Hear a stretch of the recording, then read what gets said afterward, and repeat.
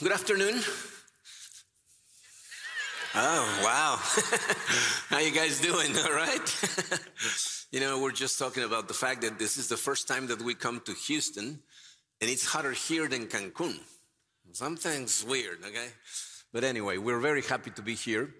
I had planned, I preached here about a month ago, July 4th, and I knew I was going to come back in a month, and I had a plan for what I was going to preach. But we took time off a couple of weeks right after we came here. I'll tell you more about it in a minute. And during that time of travel, God showed me some things and put some things in my heart. So what I would like to do today is just share with you what happened in that trip, okay? So let me pray for us and let's chat. Father, I just thank you so much for your love, for the fact that you have given us one more day here on earth, the opportunity to know you and to worship you and to love you and to feel your presence and to enjoy the company of the people that we love. Thank you so much, Lord. Father, you know these things that you put in my heart and that some of them are heavy. So I ask you that you would just be a light here today, that your presence will be felt and that you will speak to our hearts. I know that there are people here that need to hear this word, so may you speak directly to them, Father. I ask you this in Jesus' name. Amen. All right. Well, about 3.5 months ago, we found out that one of my wife's brothers, Glenn, he was detected with a tumor in his brain, cancer. It's an incurable thing. They can't take it out. It's right in the middle of the brain. And the problem is that as it grows, he's going to start losing his mental abilities. Right now, he's lost all short-term memory. He remembers everything that happened between 1.5 to 2 years into the past, which is a good thing. He remembers his wife, his kids, his grandkid, but he doesn't remember what's happening. You have a conversation with him in the morning, and by the afternoon, he's forgotten about it. And then we found out that another brother, she has 5 brothers and 1 little sister, another one of her brothers, he had cancer 2 years ago in the kidney, so they, took it out. But they just discovered that cancer came back. It's in his lungs. And at the time, they were about to test him to know if it also had passed to his kidney. Because if that was the case, then there's absolutely nothing they can do. So Karina wanted to go and visit with them. We know that the time is short for them here. And she said, I would like to go and visit with them. And we came here, we talked to Mark and Laura, and they were very gracious and said, please go. So we came here, we spent some time with Mark and Laura, which was always, every time we spend time with them, it's like it recharges our batteries. And, we've heard more about what's going on with his knee and stuff. And then what we planned to do, and is what we did, is we flew from here to San Francisco, where our older daughter lives. But before we visited with her, we rented a car and we drove up to Medford in Oregon, where her brother lives, okay? And then we spent some time with them. We weren't there to serve them, for his wife to take a break. So we cooked for them all the time, cleaned after ourselves, spend a lot of time with them. And then we drove down to Yosemite, where we met with Karina's sister, who has another very complicated situation. She has an autistic son that is already an adult, and it's very complex, the situation. And then we drove down to Martinez, where our daughter lives, and spent time with them, and we had a lot of fun. Our granddaughter, if you can believe it, this Friday she turned 11. She's already huge, And they're tight, economically speaking, but they're very happy. But see, we did all this driving. In a period of 15 days, we drove around 2,300 miles. And this is something that we love doing. Karina and I, for our honeymoon, we drove up the West Coast all the way to Napa, from LA. And we just love those trips, You're just on the road and you're talking and, we get a lot of conversation when we do those things. But then you also have a lot of time to think. And thinking can be a dangerous thing. When you have a lot of time to think and a lot of hard circumstances around you, it can lead you in the wrong path. See, because what I found myself doing while I was driving is that all of a sudden I started having these if only thoughts. if only, this pandemic hadn't hit, if only Mark hadn't fallen, if only I have more money to help the family, if only, Glenn, Karina's brother, who already had a complicated health situation and now on top of it, brain cancer, if only. And when you start following that line of thinking, it's a very dangerous path, because you may not notice this, but what you're doing is you're starting to question God. You start to question his wisdom and his provision and his love for you without you noticing. Okay, and maybe this has happened to you, but when I catch myself doing these things, I immediately stop myself. I'm like, okay, stop going that route. And what I try to do is I try to analyze the situation that I'm living through the perspective of the Bible. So this is why knowing your Bible is so important. Because the most important sermon that you're going to hear in your entire life is not anything that you hear from up here, but the sermon that you preach to yourself all the time.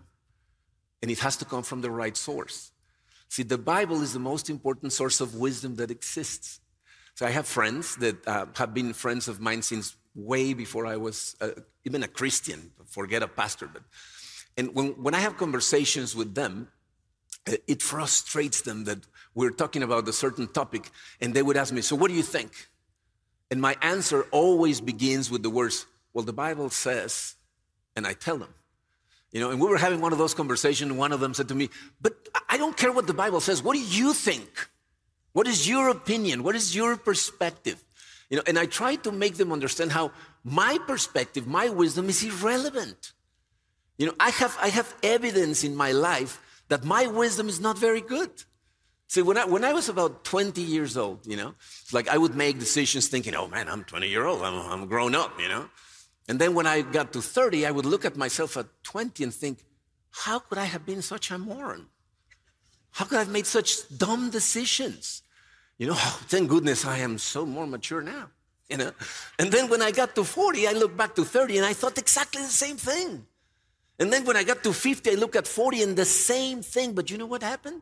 When I turned 60, I'm 60 right now, I look at 50 and a little bit before, and I start noticing how I started making better decisions since I started committing to following the Bible, the Bible's wisdom.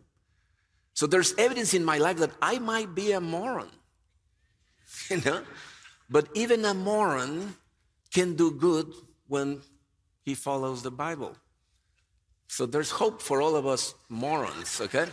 All right, anyway, the most important thing is to go to the Bible and pass your circumstances and pass your situations through the Bible.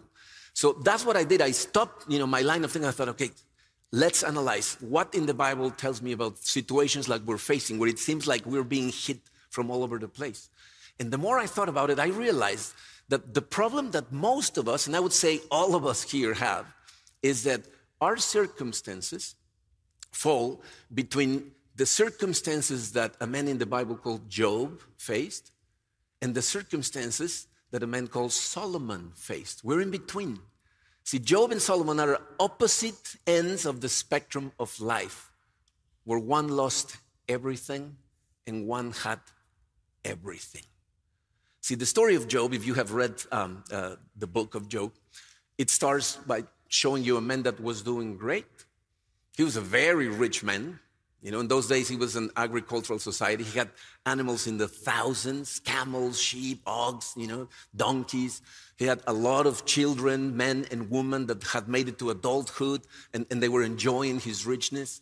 And most important of all, he was considered righteous in the eyes of God. And then Satan comes and makes this proposition to God and says to him, the reason why people like Job worship you is because you bless them too much and you protect them. But if you took everything that he has, he would curse you to your face. And to our, shakiness, God says, oh, really? Take everything. Take everything from him and we'll see if he's faithful or not. So in one day, he loses everything. A servant arrived saying, we were taking care of the camels when the Sabaeans arrived and killed all the other servants and stole the camels. I was the only one that survived. And he's not done speaking when another one shows up and says, we were taking care of the sheep, when all of a sudden fire from heaven burned all your sheep and killed all your servants except me. When the fire comes from heaven, things start to look suspicious. It's like something's going on. And then another servant comes and the same thing happens with the ox and the donkeys. And then a last servant comes and says, all your children were having lunch together and a storm came from the desert, knocked the house down and killed all of them in one day. And if you continue to read, you'll see that by the second chapter, he loses even his health. He's covered with sores. He's sitting in ashes, trying to scratch the pain. The only thing that he's left with is a wife that nags him, that tells him, you're still worshiping that God? Curse him and die. I wonder if at any time the thought crossed over Job's head saying, return the sheep and take the woman, or something like that. I don't know. But see, when we start experiencing situations like what Job experienced, even if it's only in one area of our lives, because if you think about it, Job was hit in every area of his life. He lost his riches. He's lost his source of wealth. He lost all his children, and he ends up even losing his health. And it's very normal for us human beings that when that happens, and especially with what we're living right now, with this pandemic raging and everything that's happening in the world, we start thinking, if only the pandemic hadn't hit, the church was doing so well. If only Mark hadn't fallen off those stairs, if Glenn, who already had a complicated health situation, didn't get cancer, if my kids have not lost their sight, if only. But the problem with that is that you begin to create an image in your head of how happy and satisfied you would be if only external things changed. And that's the trap of the world. The world wants you to think that if your circumstances were perfect, then you will be very satisfied. Okay? In other words, if your circumstances were more like Solomon's than Job's, you would be happy. You would be satisfied.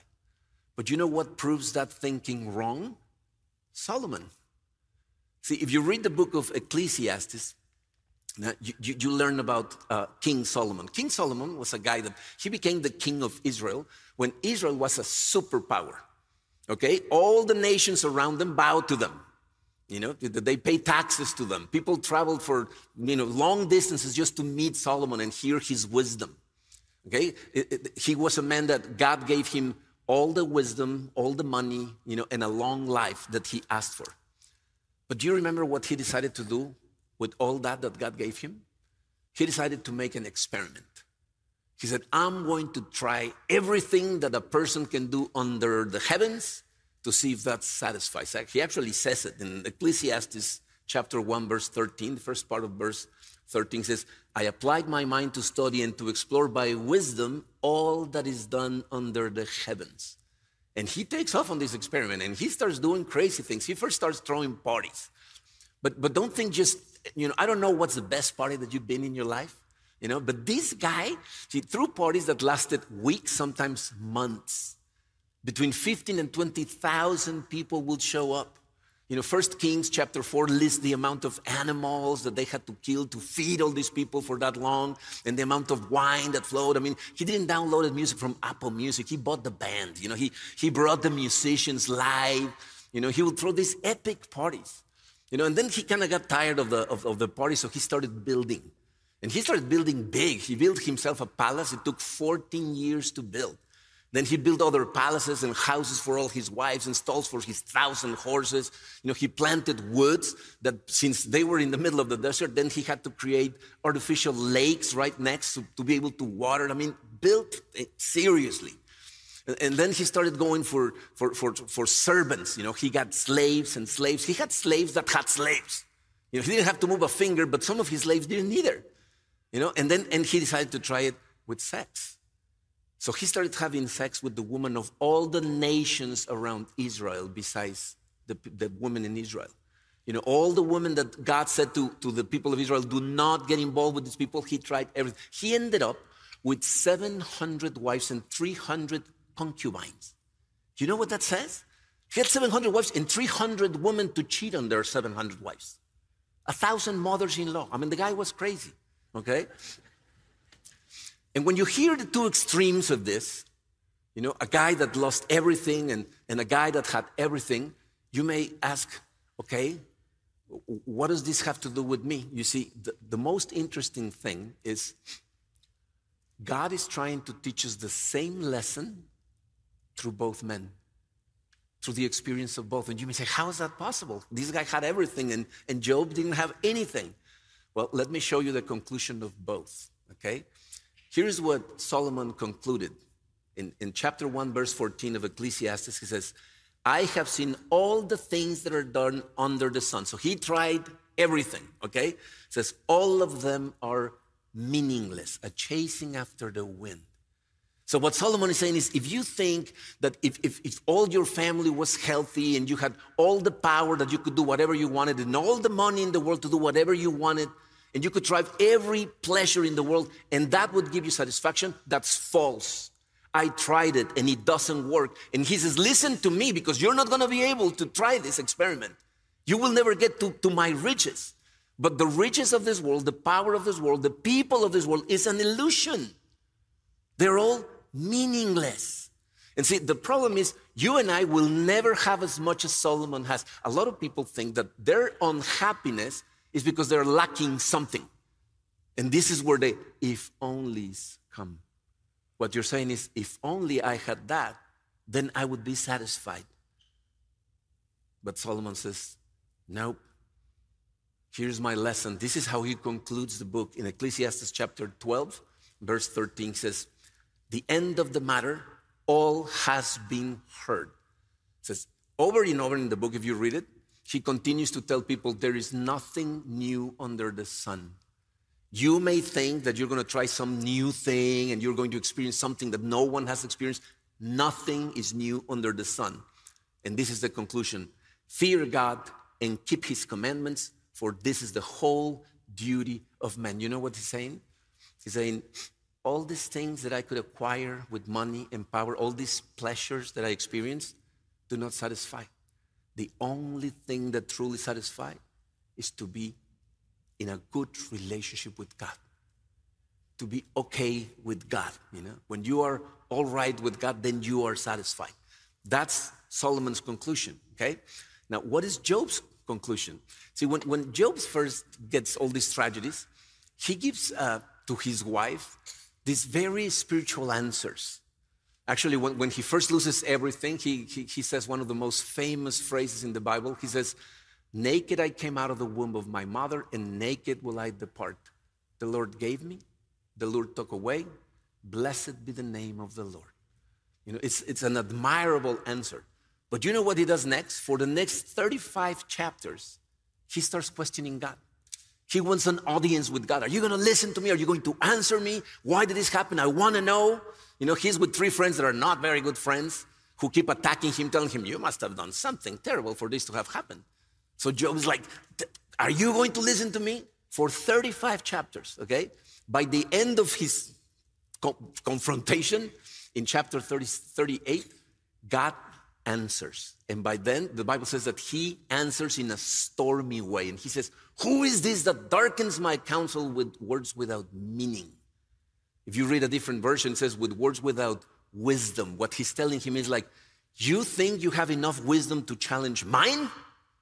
You think you know better than I do? And then he starts listing his power, his omnipresence, everything that he does. He says, oh, surely you were there when I laid down the foundations of the earth, right? And you know exactly at what temperature each star in the universe burns. And you know how I keep it all in balance. And you know what animals are giving birth right now at the end of the earth. And what's happening at the bottom of the ocean and top of the mountain. And you know everything, right? So you have the right to challenge my wisdom because you are so wise. And you know what happens? Job arrives to the conclusion that I have seen that most people that go through really hard circumstances, but they look at God in the middle of them, even if it's to question him like Job did, we all arrive to the same conclusion. Listen to what he says at the end of the book in Job chapter 42, verses 5 and 6. He says, my ears had heard of you, but now my eyes have seen you. Therefore, I despise myself and repent in dust and ashes. What he's saying is, I thought I knew you. I thought I knew who you were and how you work, but now my eyes have seen you. And we know for a fact that God did not appear in front of Job.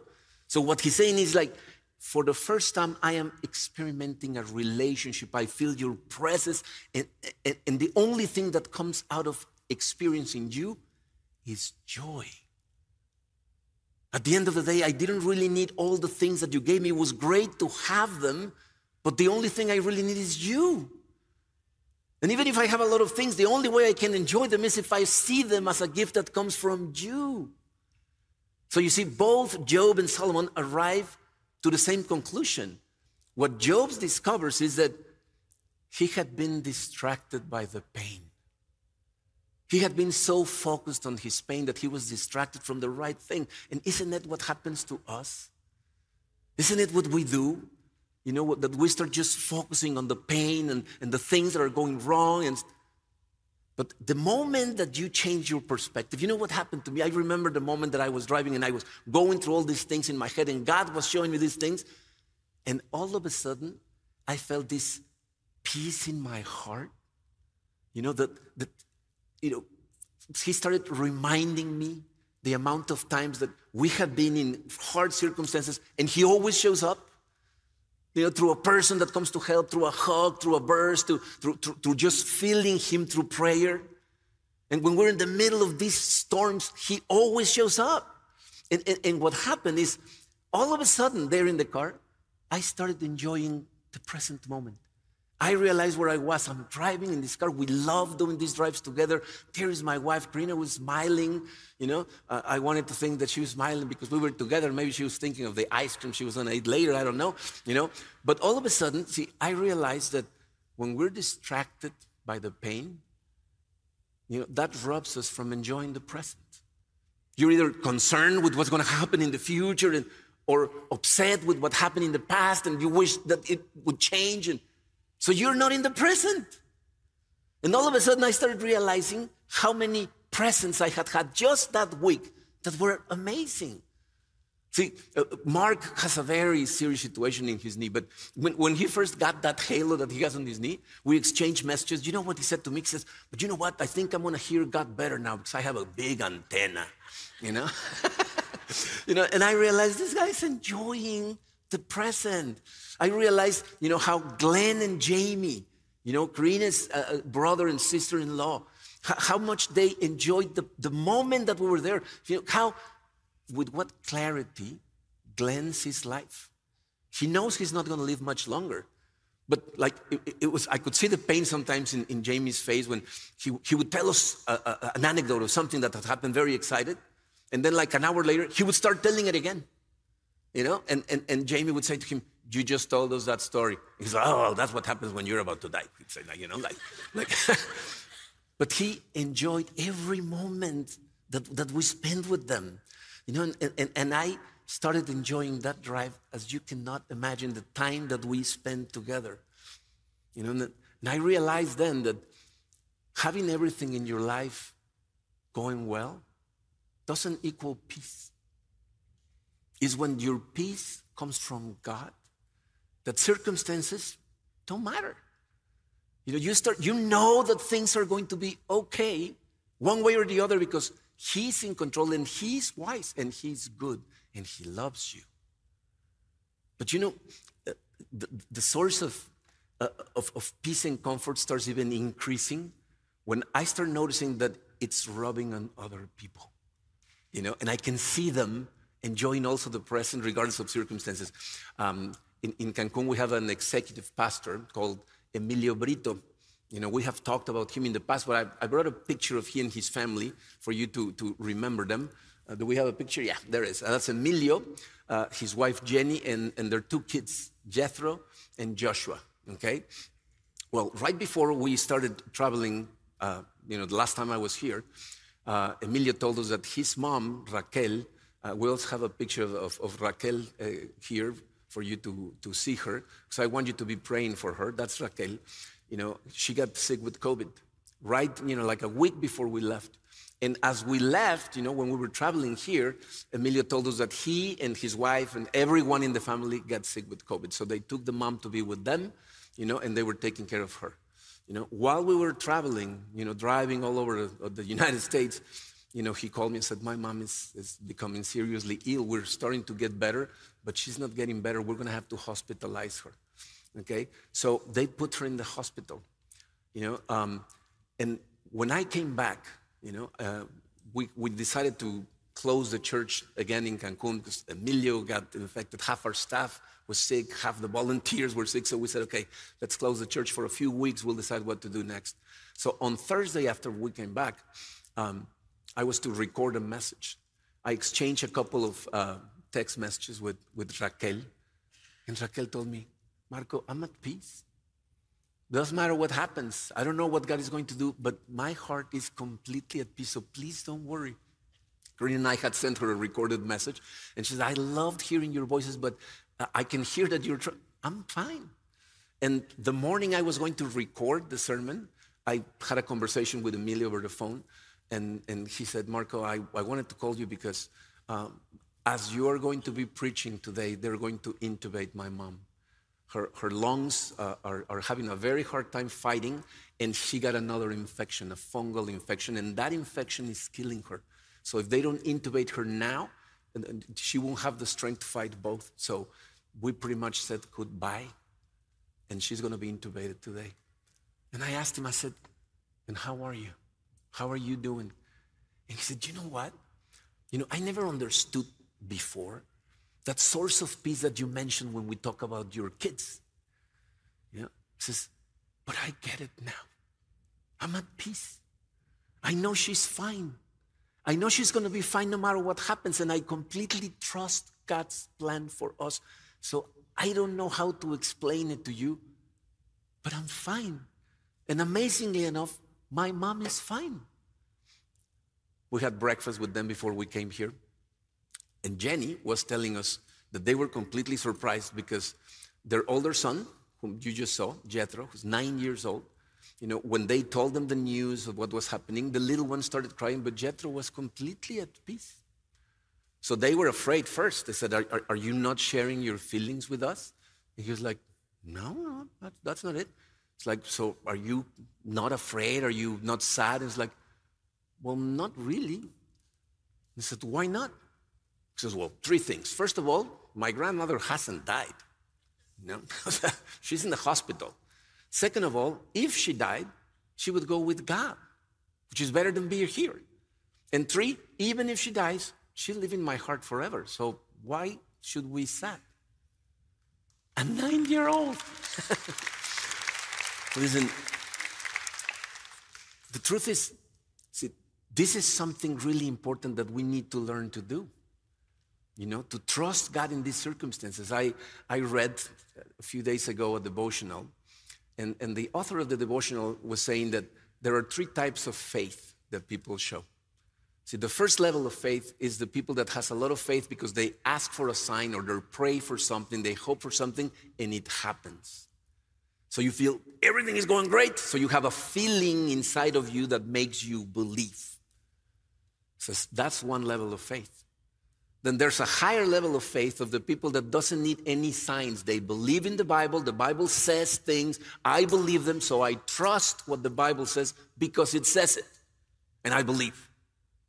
Remember what Jesus said to Thomas?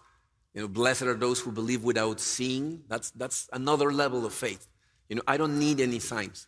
But the third level, it's the faith that the people that are going through terrible adversity, but still hold on to God's hand show.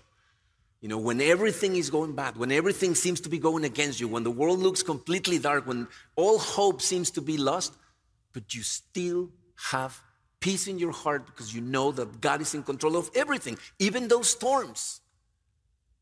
See, we see that faith in the Bible in many instances, but one that I love is when the Apostle Paul, is being taken to Rome.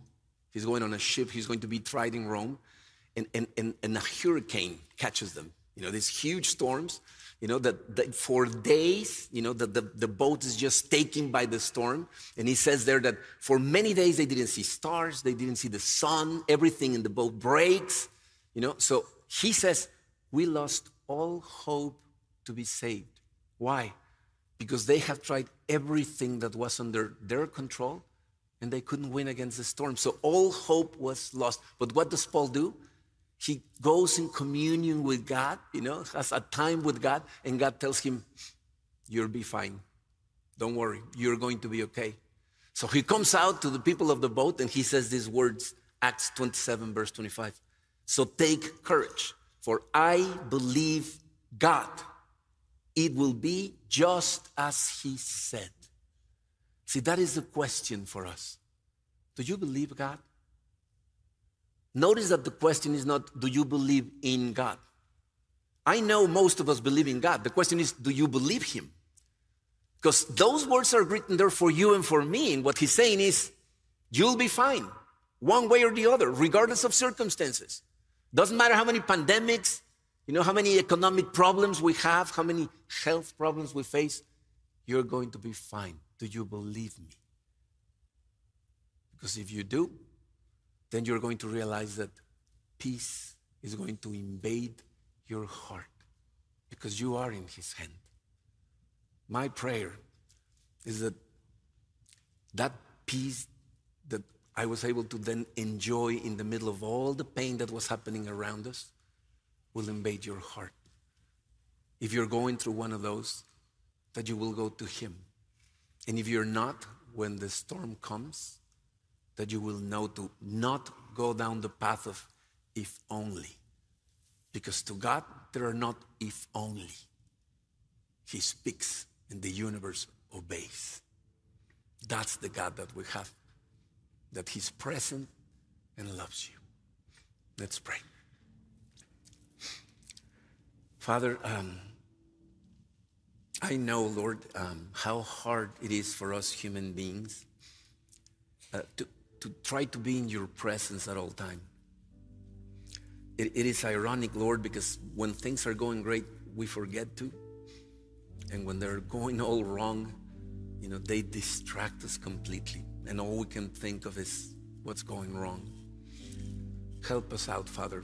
I know it was your Spirit, the one speaking to my heart in the middle of that mess, that made me recapacitate and start thinking of the perspective that you put in my heart coming from the Bible.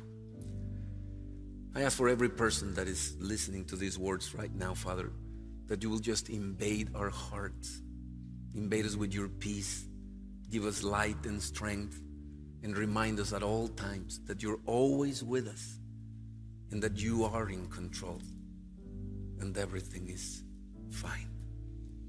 We love you and we thank you in the powerful name of your Son, Jesus Christ. Amen.